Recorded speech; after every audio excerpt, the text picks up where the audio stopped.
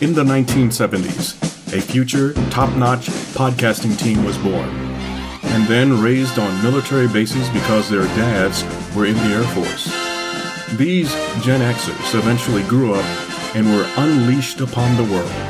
Today, looking forward to retirement, they survive by dishing out their opinions. If you have questions that need answers and an open mind, if you can spare 60 minutes a week, and if you have internet access, maybe you can listen to Kenyatta and Jack Save the World.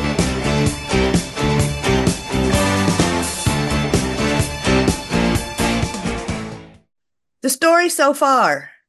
In the beginning, the universe was created. On Tuesday, podcasts were invented. You're listening to one of the best ones ever created right now. Welcome back to another episode of your favorite little grassroots podcast, Kenyatta and Jack Save the World. That gentleman there is Jack. I'm Kenyatta. And we come to you just as dedicated as ever on our ongoing and never-ending quest. I would say that our internal fire on saving the world has actually been reignited and stronger than it was. I think we're even more passionate about saving the world. Especially it's an election year, so boy, we're gonna be right here with you up until November. I don't know about y'all, but damn. Yeah, that's as good as anything. Damn. Okay.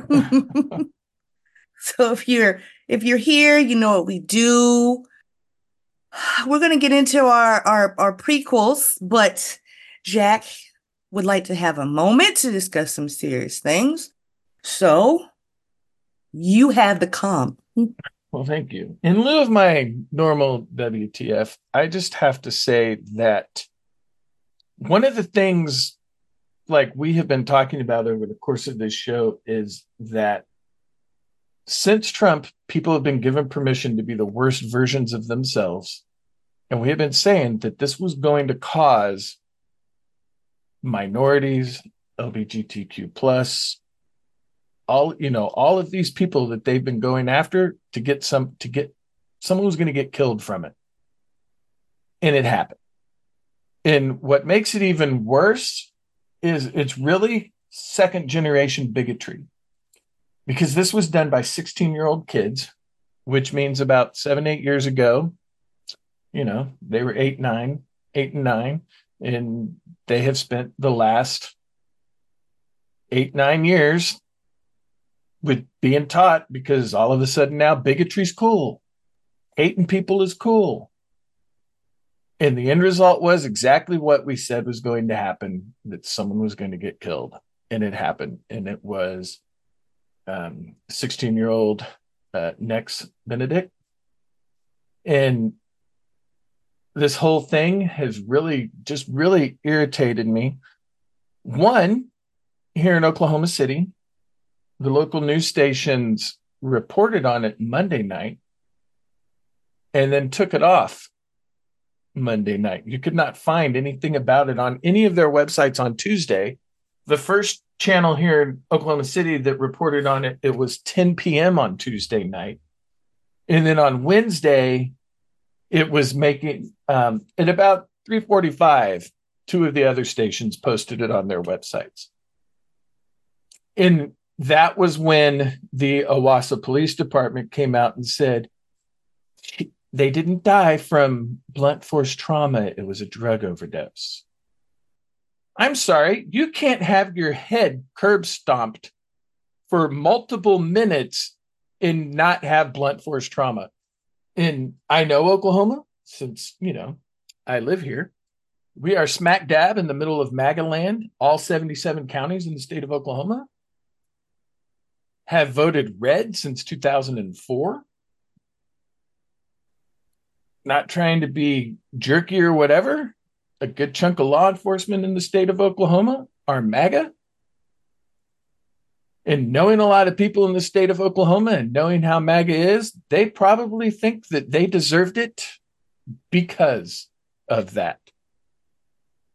I can say that because I'm related to somebody who feels that way. I went full no contact with that person because of that. And I don't give a crap if you think being transgendered's wrong, being a lesbian's wrong, being gay is wrong, all of that crap. A person has a right to live, whether you agree with it or not. Your opinion on what that other person does doesn't matter. And Next had a right to live, a right to pursue happiness, a right to be themselves, whether you agree with it or not. And that attitude led to their death. And you know what?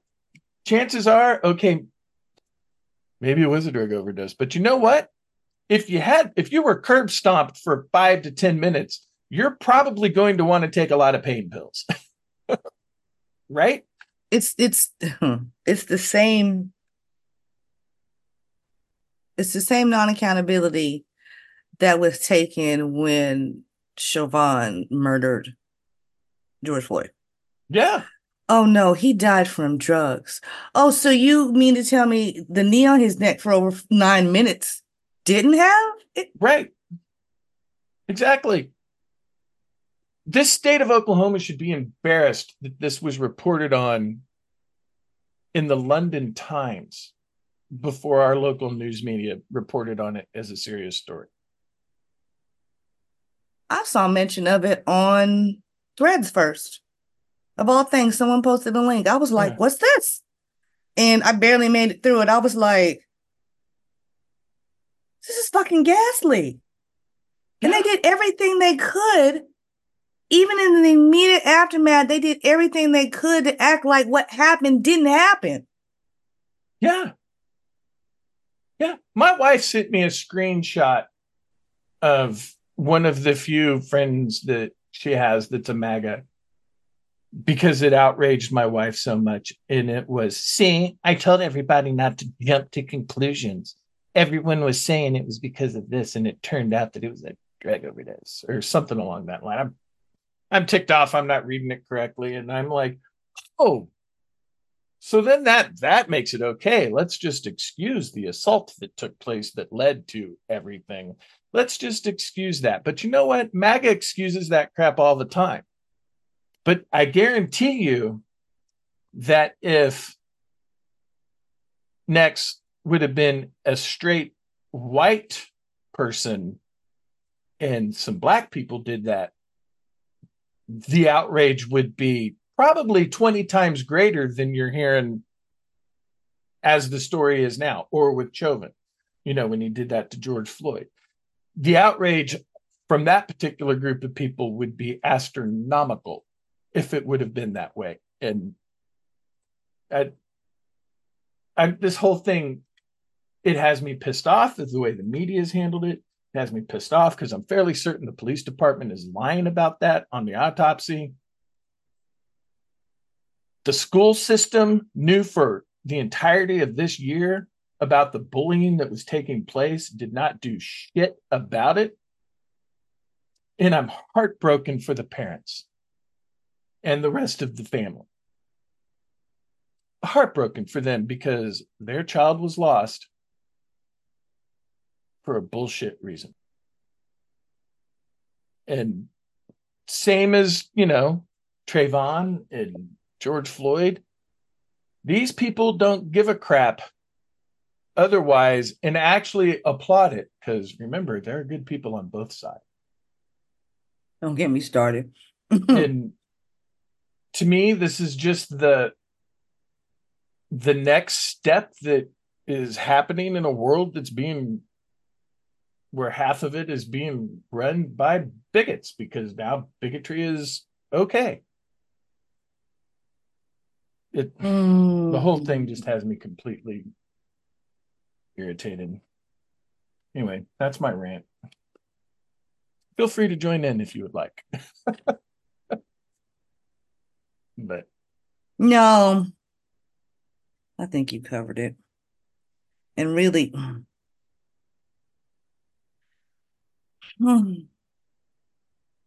Yeah, I got nothing else. I'm sick of it. Yeah. I'm sick of hearing whether they be 16 or 52. I'm sick of hearing people being so full of rage and lacking maturity that they think the only way to resolve their conflicted feelings is to inflict violence on someone else. Yeah. How does that? Mm-mm, mm-mm, Yeah. mm-mm. And somewhat related, because we've discussed the superintendent of Oklahoma public education, Ryan Walters, before, who is a major bigot. Um, there's a restaurant owner here in town.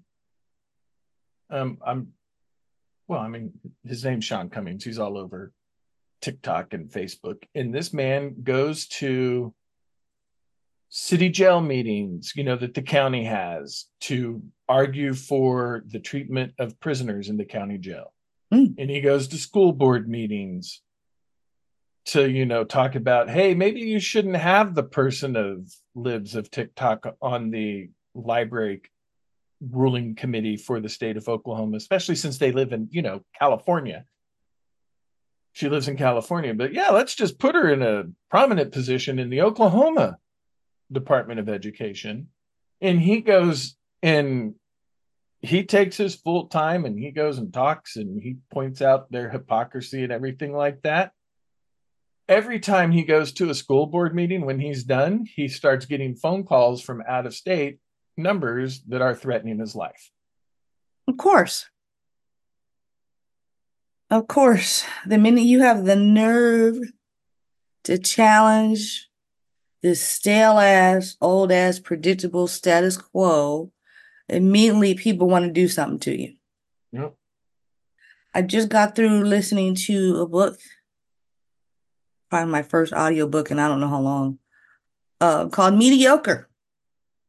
And it's subtitled, let me get it right because I don't want to misquote the book or the author because it was a damn fine uh piece of informative literature. Yeah, you posted a picture of it on social media, and I thought, I don't recall writing my autobiography. Mediocre, subtitled The Dangerous Legacy of White Male Power. This is the same woman that I want to say 2019, she wrote a book called So You Want to Talk About Racism. That was the book all the white folks went out and bought in the aftermath of George Floyd. And it was the trending thing to do to get uh, educated. Anyway, so I think it was 12 hours long. I managed to get through it in 2 days. Pretty good. Uh, when I tell you I had to stop several times, I'm like, oh my God. Oh my God. So much truth. I can't take it.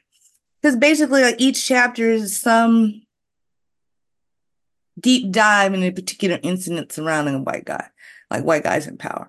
So she has a chapter on our current president and his stand or lack thereof on public busing back when he was running for Senate for Delaware years ago.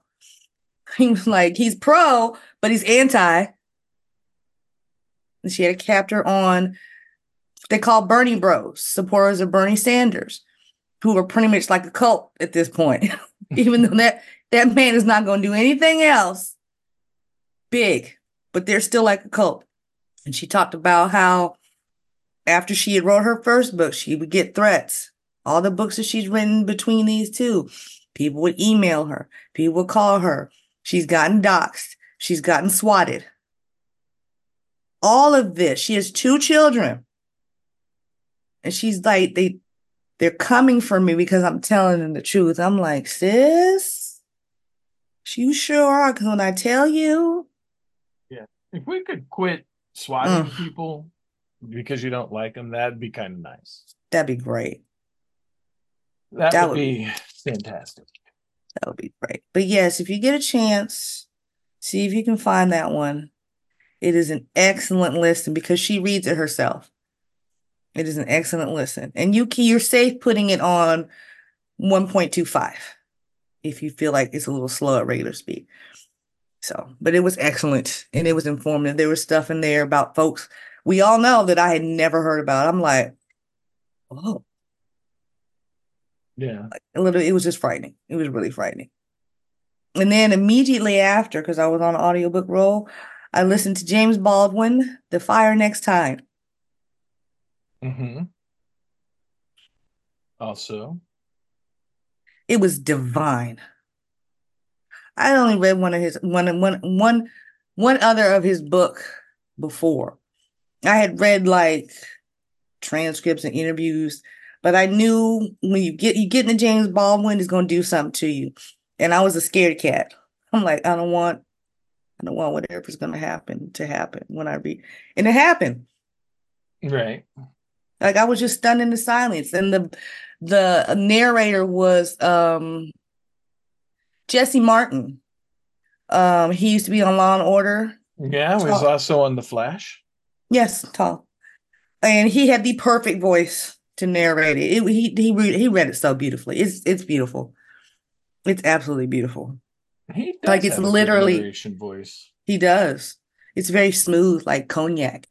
Well, I just checked out Mediocre from my library app. Very good. Go ahead and get set up and listen to that tomorrow at the job. I guarantee, even the intro, she comes out the gate hot and she doesn't let up. I'm like, girl, you fighting a good fight. You doing the Lord's work. Like if I ever met her, I'm be like, you doing the Lord's work. And I'm gonna pray for you and your family because people are insane in these streets. All right. So I will try to make my WTF briefeth. Actually, it's a two-parter. Okay. Because a little bit of audio I would like to share. And you're going to be familiar with this because I know you've heard it. So here we go. Even the sneaker thing. I was on social media last night.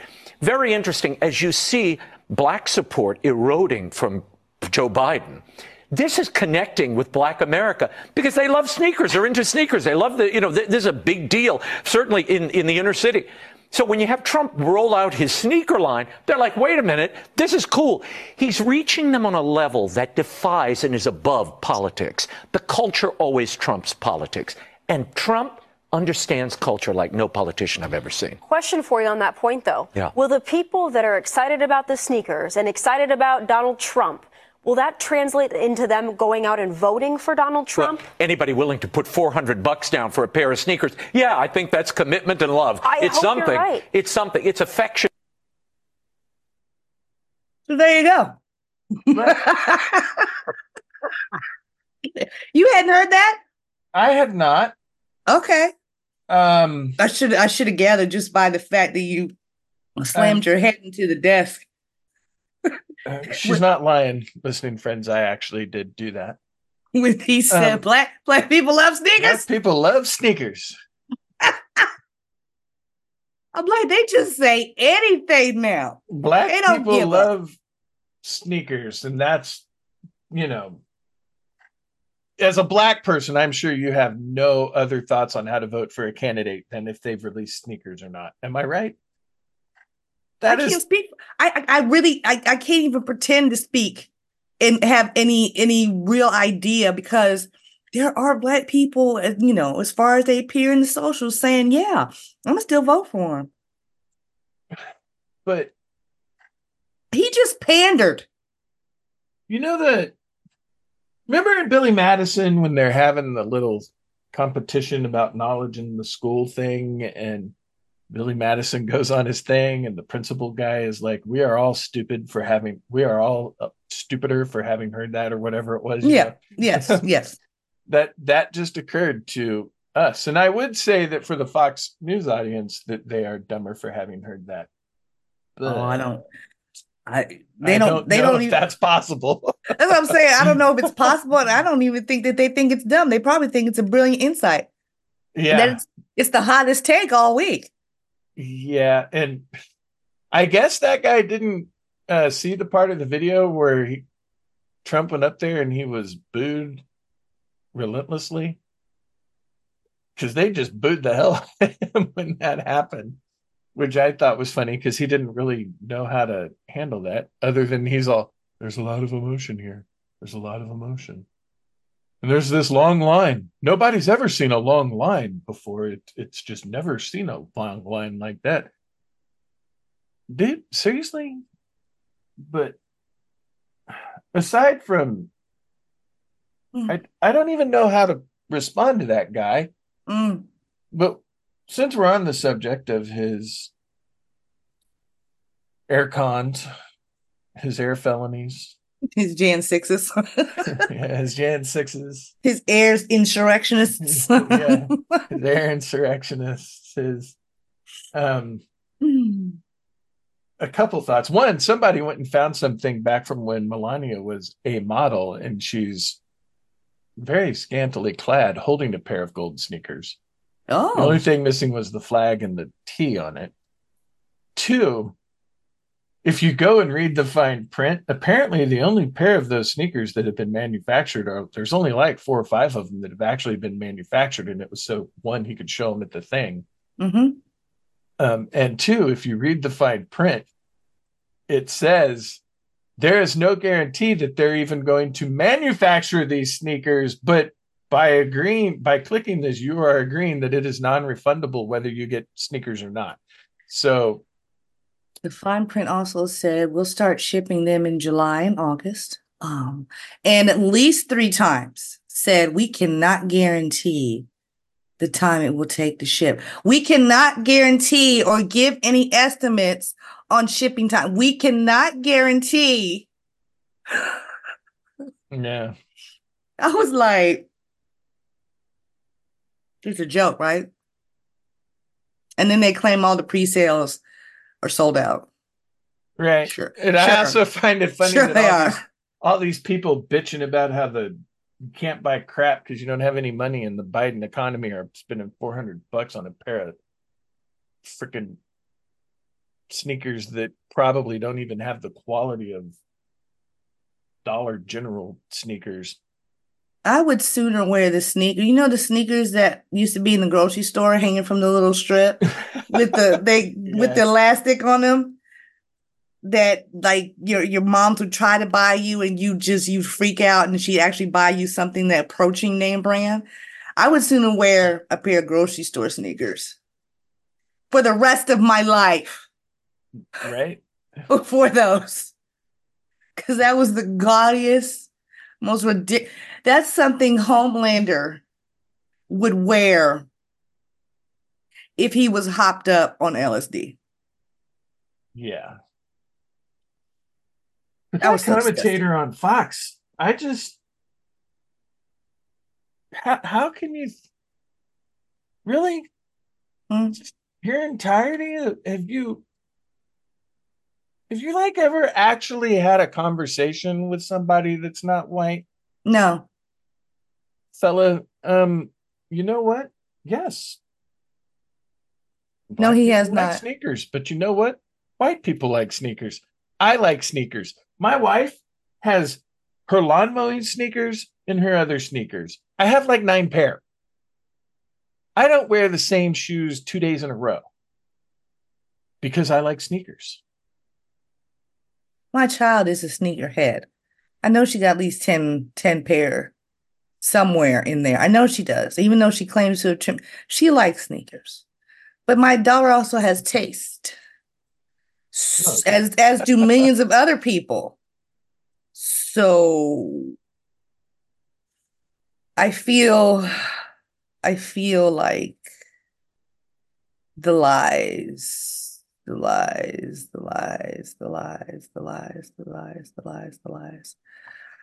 I can't anymore. That's really, guy. Really? I think these people can't get any dumber. Oh, hey, speaking of dumber, Tommy Tuberville's on MSNBC. But not only is it hilarious, though, it's insulting. Did you really think I mean, you're gonna buy over black folk because you shuttled us a couple checks in 2020 and some gold shoes. and now some gold shoes, and you think that's all it takes? And I mean, Ooh-wee. this is me impersonating that guy. Is he like literally inside his head thinking that like this is how I see it playing out in his head? He's probably going, "Oh yes, Mazza, thanks for the shoes. I appreciate it, Mazza." Well, you know what I mean? As they shuffle away. Yeah, I appreciate you letting me have something on my feet. Oh, because I had to look him up. He is Raymond Arroyo.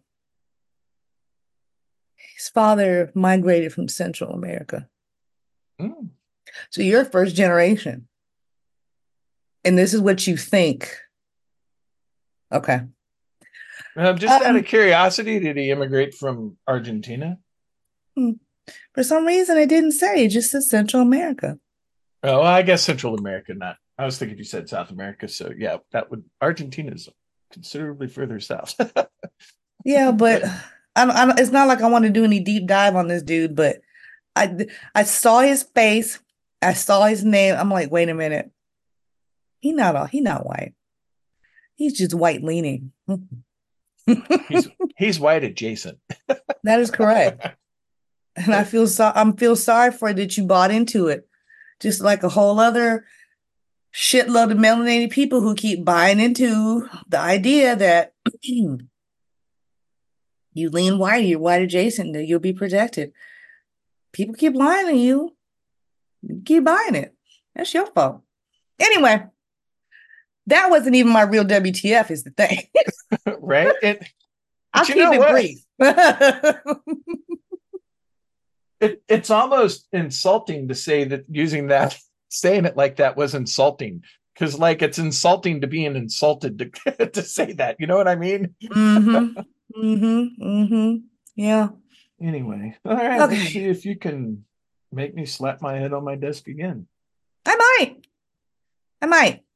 So this actually takes place in Alexandria, Virginia, with some dispute over the admissions policy at a high-end high school up there in Alexandria called Thomas Jefferson High School for Science and Technology.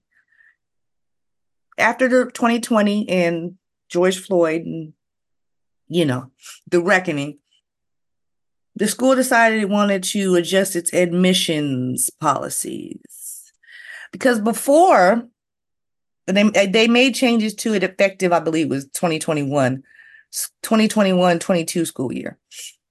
Before then, their student body makeup was 73% Asian American, a little less than 2% Black, 3% Hispanic, 18% white.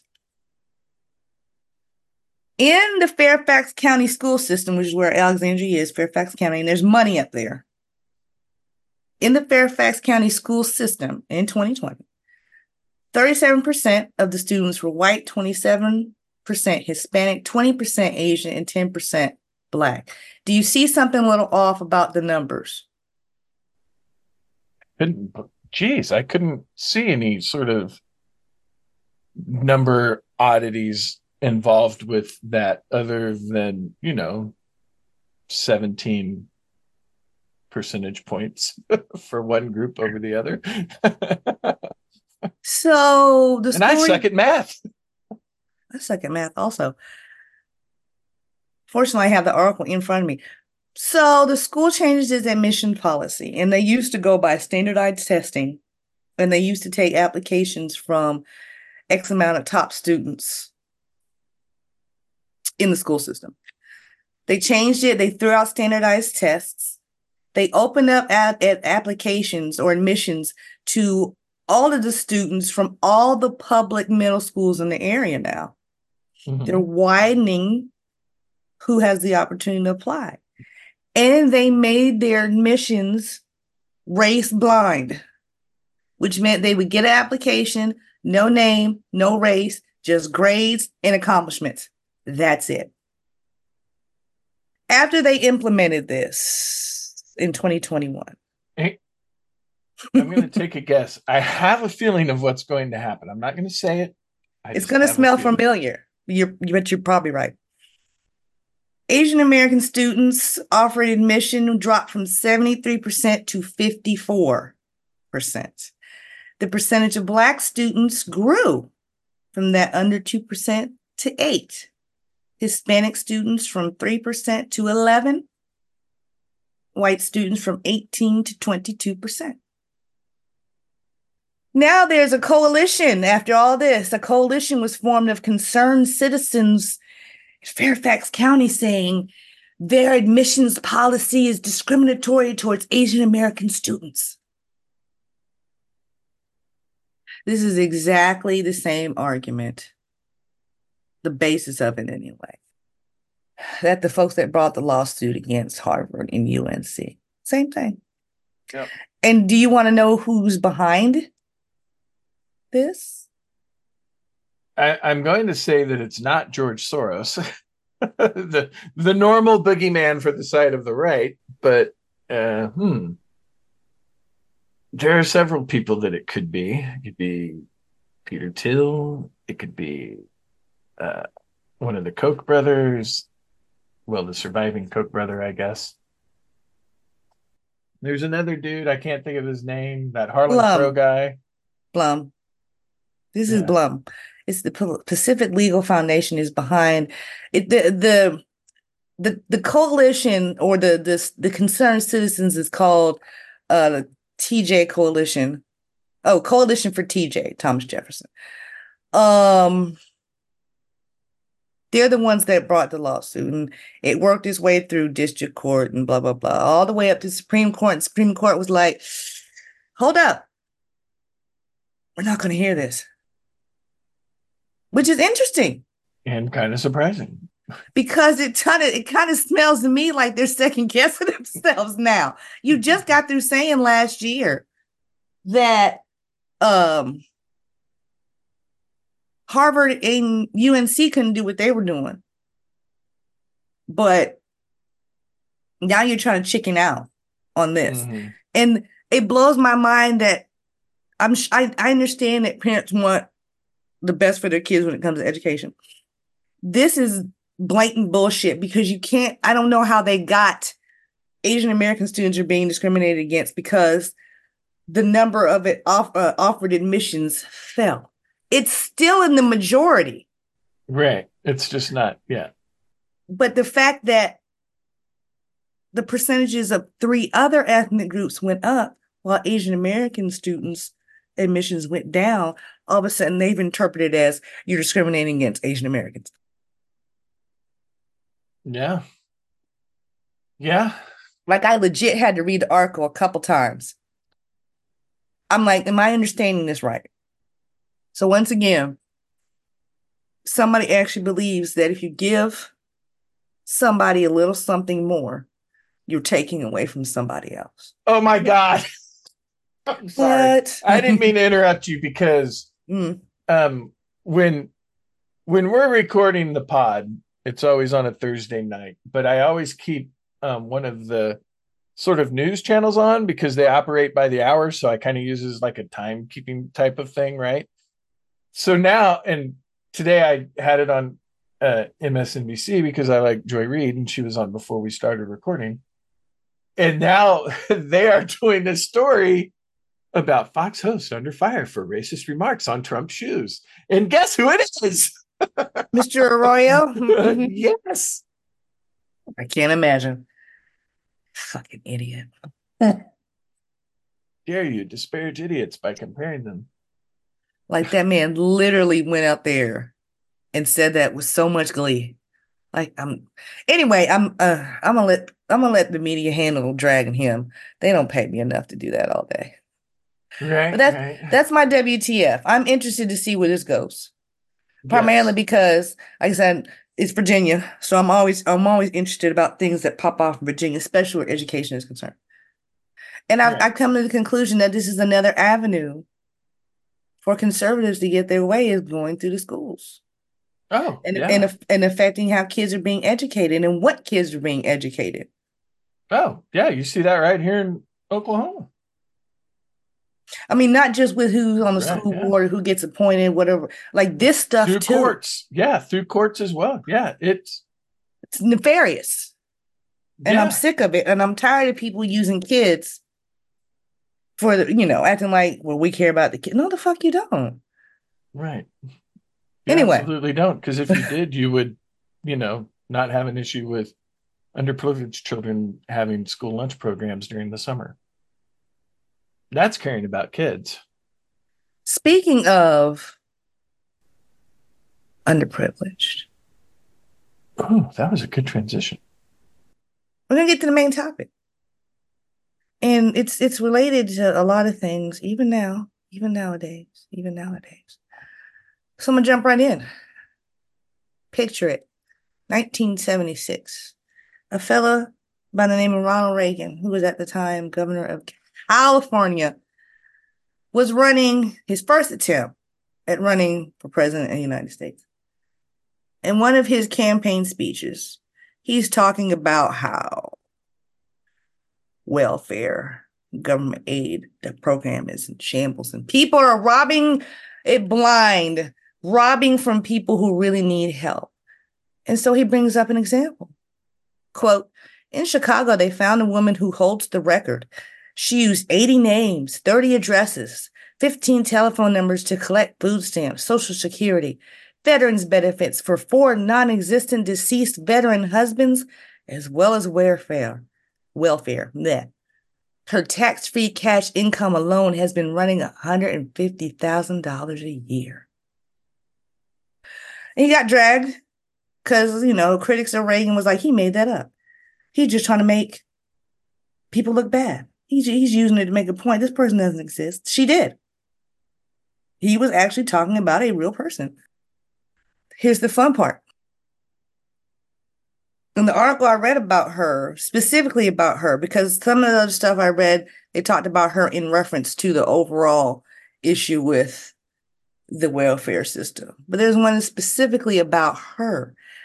She'd had so many aliases, nobody was really sure what name she was born with, what name did she die with, what name did she go on by through all of her years.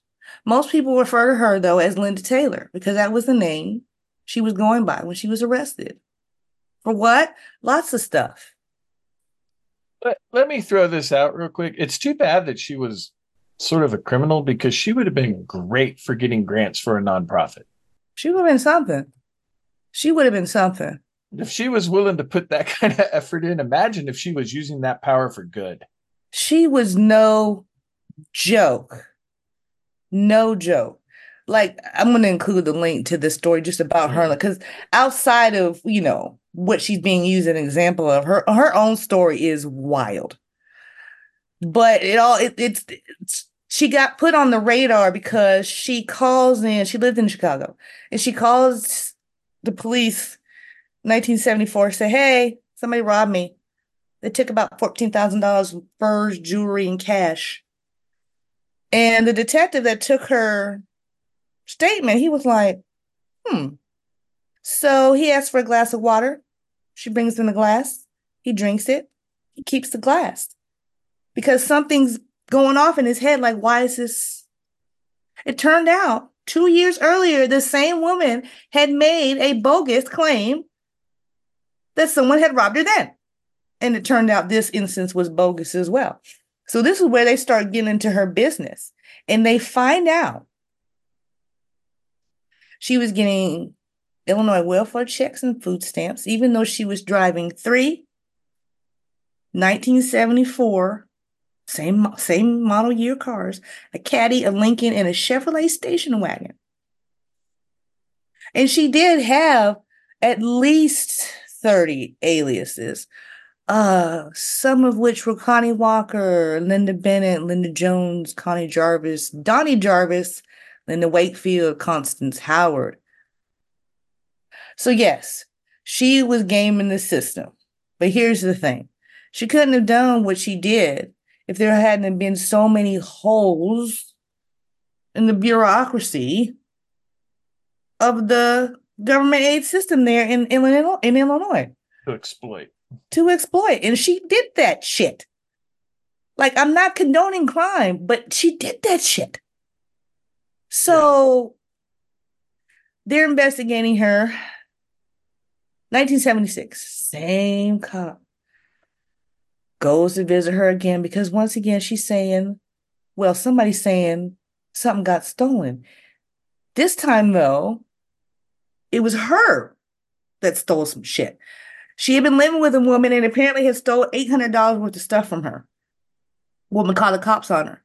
Same detective. He's like, wait a minute, here's her name coming up again. So they go through old girl's apartment. They find phone bills, insurance policies, credit cards, death certificates, veteran administration correspondence, birth certificates, a rent receipt, a mortgage notice, in at least 5 to 6 different names, all of them. Some of them were her aliases, some of them were just names of other people complete because she had stole shit from them. So by the time they get the woman, by the time they arrest her, she had racked up quite a few charges. And when Reagan first mentions, hearing about the story, she had only been charged. She hadn't gone to trial yet. She didn't go to trial until 74. Oh, 77, excuse me. They gave her like 2 to 6. She had only gotten away with about, and I say only, $8,000 worth of welfare in the form of, Social Security, death benefits, VA death benefits. She had at least 7 husbands. Not all of them wanted to talk because some of them were like deathly afraid of her. She was like that. This woman got down. But the thing was, the welfare fraud wasn't the worst of it. She had actually been implicated but never charged in kidnapping and a murder. But they didn't have enough evidence on either one of those things. She did dirt. She goes to jail on the fraud charges. She got for fraud and perjury. She goes to jail, gets out. She has some kids. She disappears into the 80s. Kind of like just disappears. She goes off the radar. Her kids don't even talk to her that much. And she ends up she passed away in 2002. And there's some speculation, even in the article I read, that she may have had some issues. Don't know. Like, nobody actually really knew her real freaking name. Who knows? But the point is that the system allowed her to get away with it. And Reagan used this story, even though he had some of the stuff wrong. He was only reading what the media was giving him, and they got some stuff wrong. Right. But he was attempting to put out there, you see how people cheat the system. I'm going to put a stop to that. And of course it appealed to conservatives. It appealed to conservatives then, and it appeals to conservatives now. But the thing about welfare fraud, it's not what they keep wanting it to look like. And the idea about welfare fraud goes clear back to the early 60s. And here's the interesting thing. The majority of known offenders were men. The majority of offenders now is men. Shocking. I found that fascinating. I know. So while magazines and such were publishing these stories about, usually single mothers, fraud in the system, it really wasn't even remotely like that. And of course, somehow it gets framed up that when people talk about the quote welfare queen, they're talking about Black single mothers. Well, yeah, that's code for that. And at first, people thought Reagan had come up with the phrase, but it was actually a reporter that came up with the phrase. We had written an article about Taylor back in the 70s. But that particular label, that phrase has stuck. So, and of course, it overlooks the fact that, one, people from all ethnic backgrounds receive welfare and government assistance. By percentage, it's mostly white folk. Still now. And even with Clinton's attempts to try to reform welfare when he was in office, it did some, but not enough, because they transitioned from a program that was called Aid to Families with Dependent Children, or AFDC. They transitioned from that in 96 to something called TANF, Temporary Aid to Needy Families. And they changed the requirements that you could only get benefits for up to 5 years, and you had to apply for X amount of jobs and show proof in order to continue receiving it. Here's the fun part. Later adjustments to this included capping how much a single mother could get per child. So effectively, they're trying to mandate how many kids you can have. You're only going to get this much, and if you have more than X amount of kids, we're not giving you any more aid. Yeah. So you're penalizing women that have more children, regardless of however they happen to be single, because single mothers are always, it's not because they've never been married. Let's be clear. There are many different ways why women will end up single mothers, but they don't want to acknowledge that. All they want to say is that these women made bad choices and ended up pregnant, unmarried, and they don't deserve all of what they're getting. As a matter of fact, a particular study that I read showed that white people, when they felt like it was Blacks that were most likely to receive benefits, they were less inclined to support welfare programs. Right. But if they thought white people were the ones getting it, they were more inclined to support it. Another shocker. And this is as recently as 2022, which is when this report noted that. Hello. I'm stunned. You're stunned. I've always felt, not always felt, I don't know. I feel like, though, that in this country that we need welfare and stuff like that. We need it. School lunch programs, all that. We need it. There are people that are underprivileged. But I've also thought that this country looks at it wrong.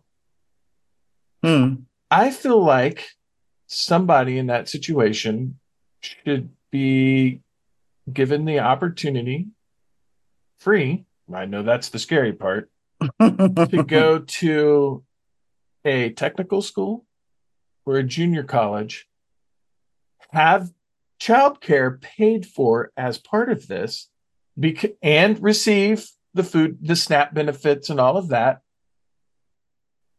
Because in my opinion, and then after you graduate, I feel like, you should probably maintain at least a C average. I don't think if you're flunking out that you should get to keep doing that, right? I understand there are situations that can make it hard, but I feel like you should at least be like, I need to put some effort into this.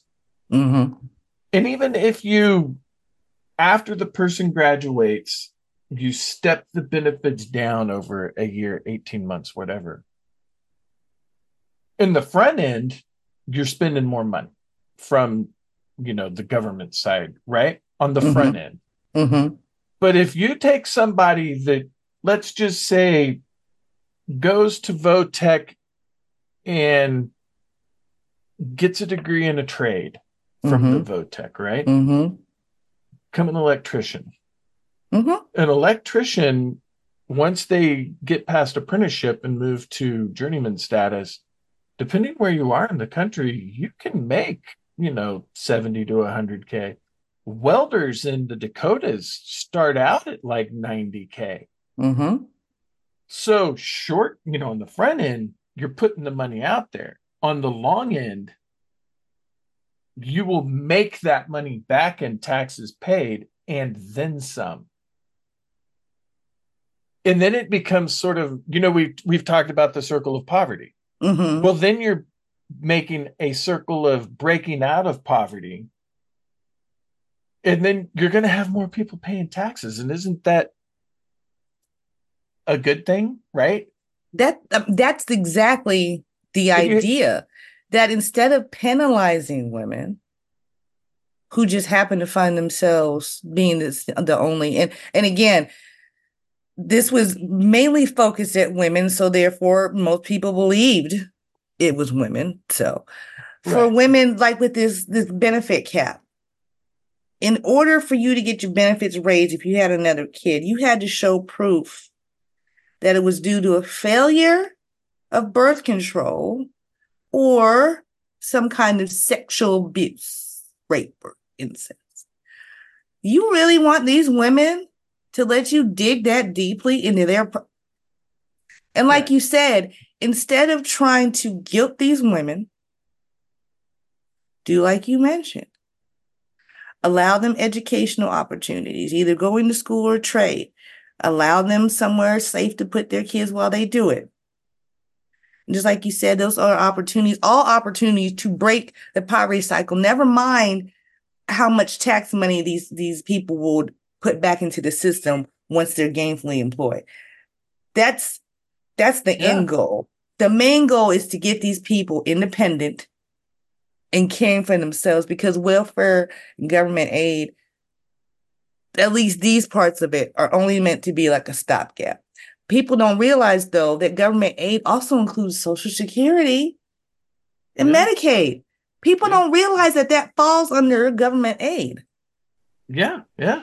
And, the same thing of giving educational opportunities and talking about it being the long-term view, because you're breaking the generational poverty cycle, the children of those people are going to be more likely to get an education, go to a trade school, and never have to be on any sort of public assistance or welfare, anything like that.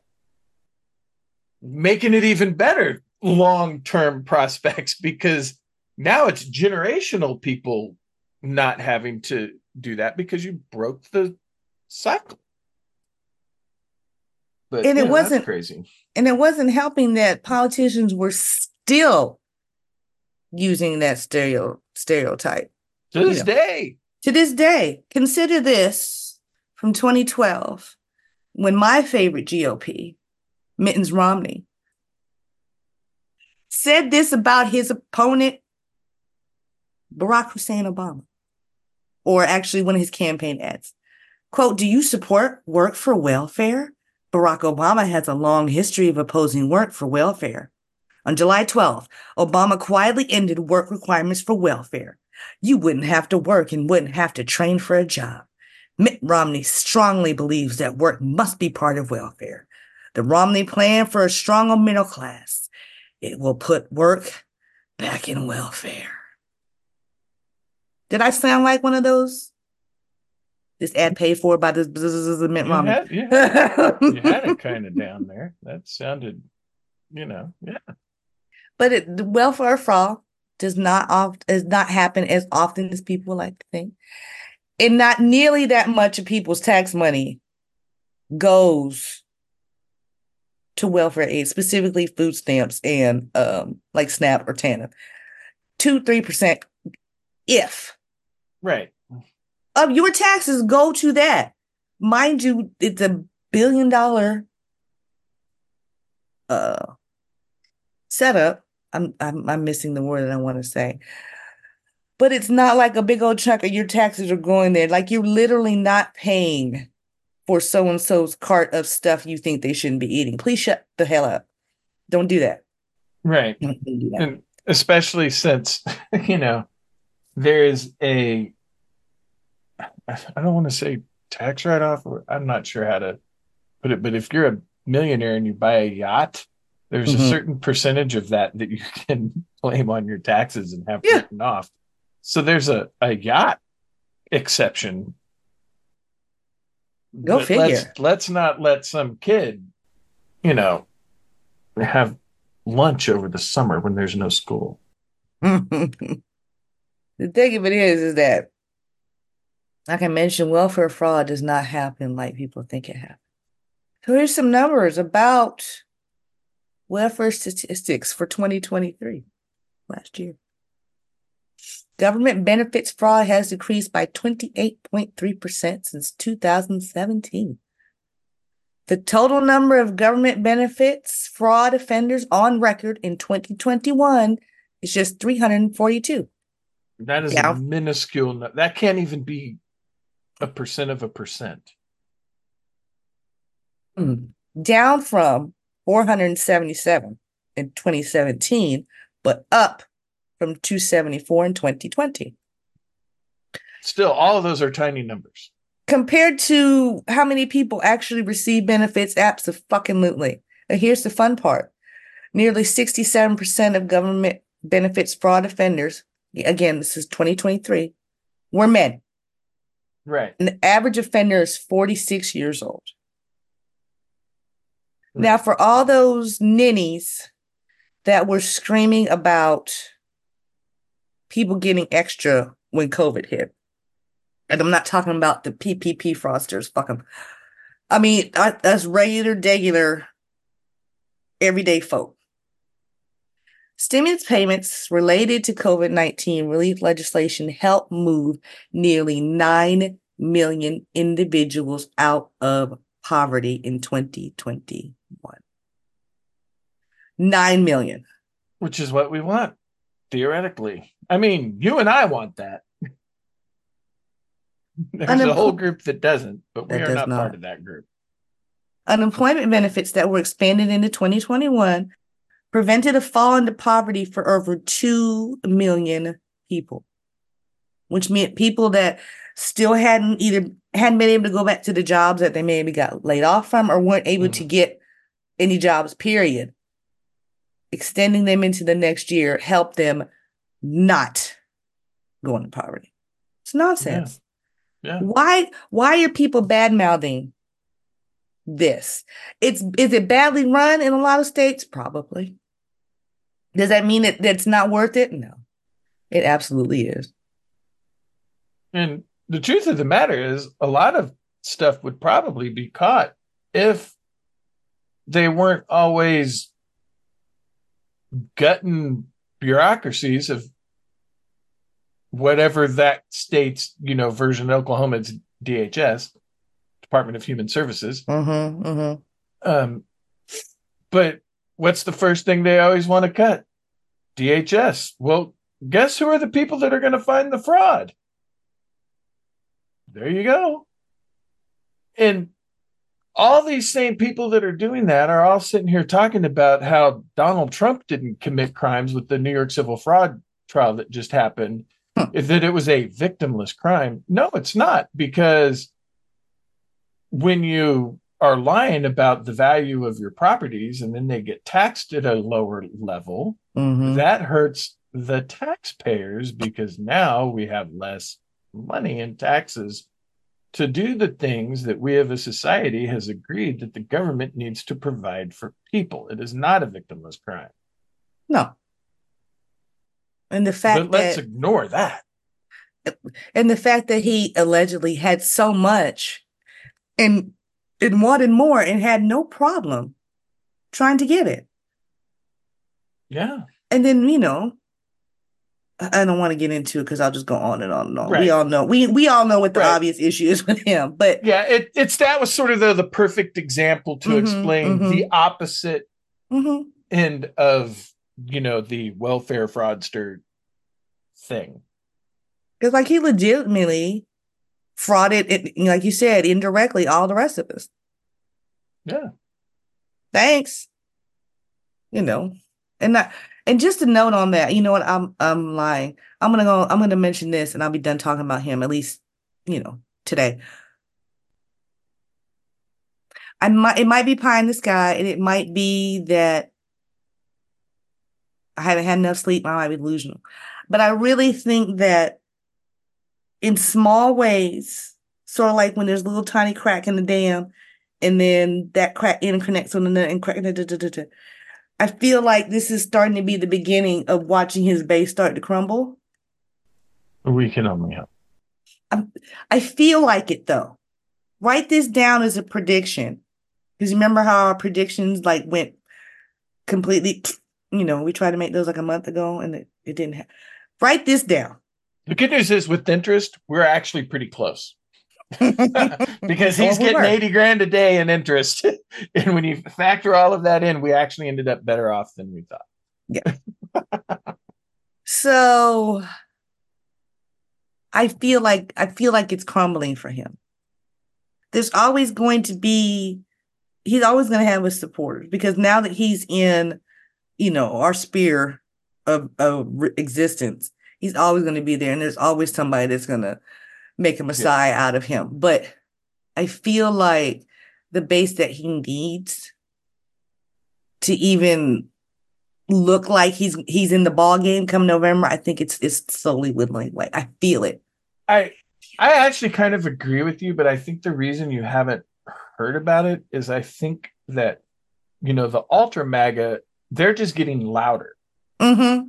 So as someone leaves MAGA, the ultra MAGA is getting even louder. So you don't necessarily notice it. But I do think that a lot of the people that are leaving MAGA are being very, very quiet about it in their support of Trump because they're embarrassed. Yes, absolutely. And so they're just not saying anything. Yep. Which kind of ties in, obviously it ties in with what you were saying. So I'm hoping that is the case. I hope my whole radar isn't gone completely haywire now that I hit 50. I hope not. But I feel like that's how it's just like you said, it's quiet. It is a quiet disassociation. But I think it's happening.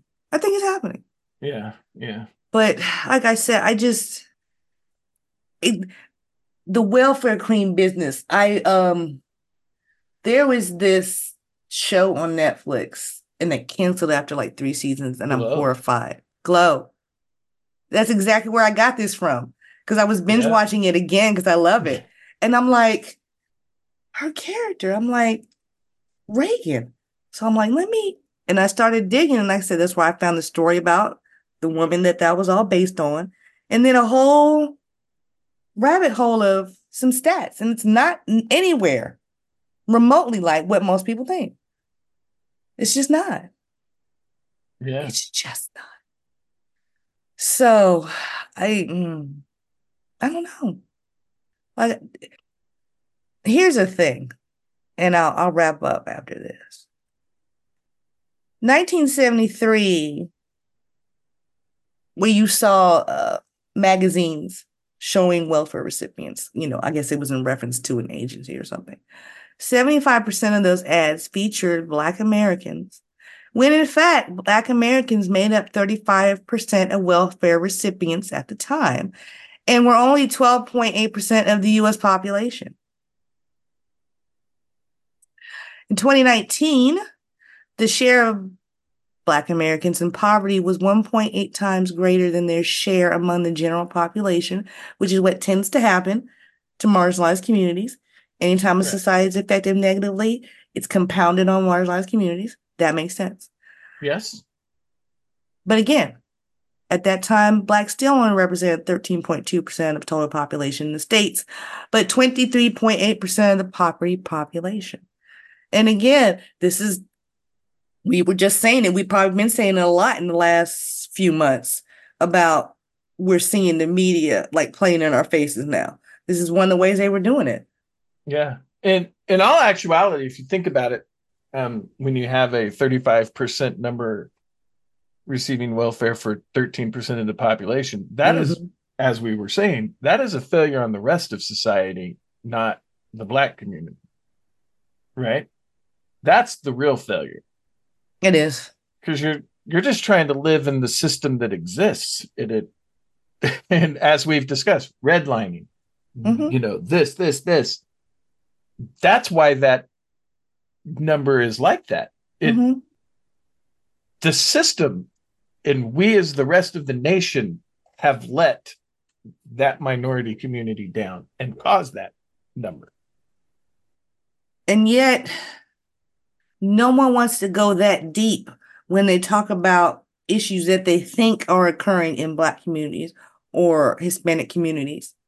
Because Right. usually those are the ones that get talked about negatively, Right. as just, exampled by my WTF. Yeah.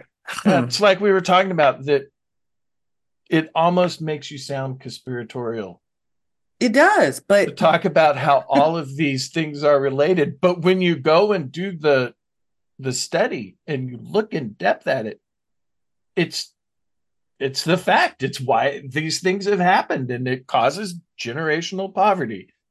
It's the system that is causing generational poverty, and that's why you end up with that number. We're it's failing people, not the Black community isn't failing the Black community. no.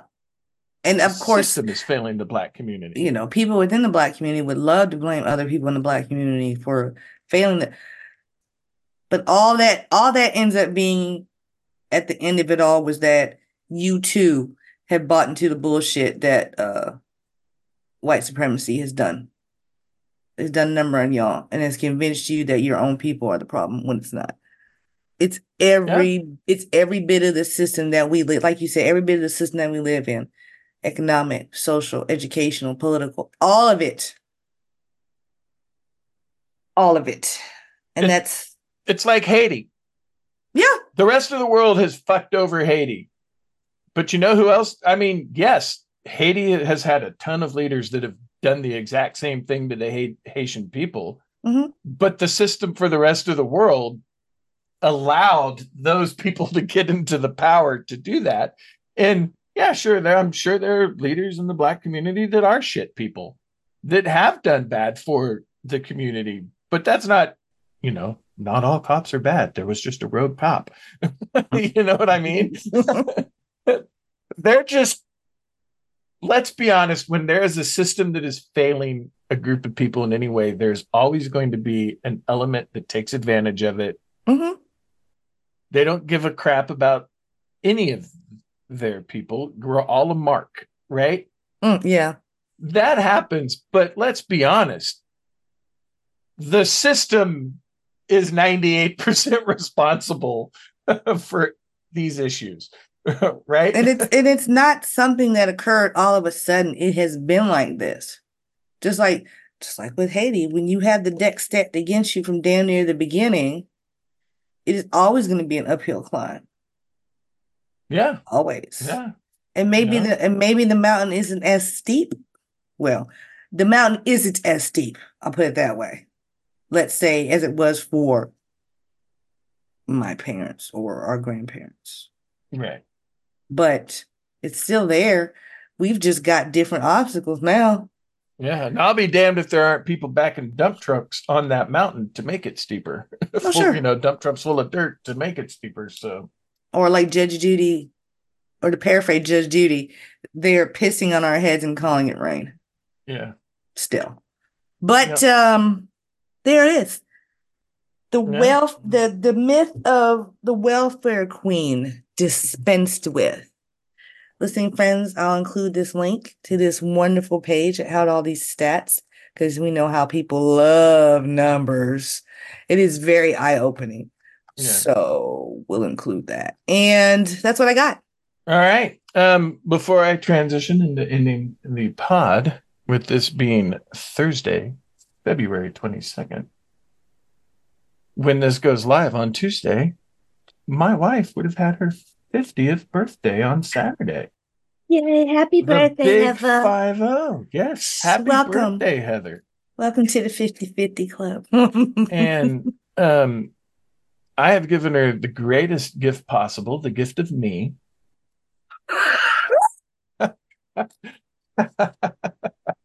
Okay. No, I had this issue of, she has all this stuff on her list and I couldn't really determine. And we wanted to have, her and I thought it would be cool if she had a birthday party at the skating rink. Oh, nice. Because she loved going skating. But it turned out all of her friends who are also in the near 50-year-old range were afraid that they would fall and break something if they went roller skating. And nobody wanted to go and roller skate. So we then were sort of stuck trying to change tactics. And then I remembered that Heather had always said for a great many years that when she turned 50, she wanted to go skydiving. Ah, oh, nice. So you set up that tandem thing? So it looks like she is going to go skydiving with her. Hopefully her sister will be able to go, but I will not be because I do not jump out of planes. All right. But she is going to get the opportunity to do that for her 50th birthday like she always wanted. That's cool. I'm sure she's going to have pictures, so I'll be waiting for that. Yeah, you're familiar with my wife then. Speaking of things coming up, because that right there is significant. Less significant, but important as well. By the time y'all listen to this, it will be already out, but Hulu is dropping a documentary the 23rd, which again, by the time you hear it, will be past. The documentary is called The Pineywood School, and it is about one of 4 remaining Black boarding schools left in the country, and the second oldest continually operating Black boarding school in the country. It is particularly significant to me because my uncle, my mother's oldest brother, rest in peace, 20 years, he used to teach math and coach basketball there for many years. Interesting. Mm-hmm. And when I tell you, and I've driven past it now, you can't see it from the road. It's back. But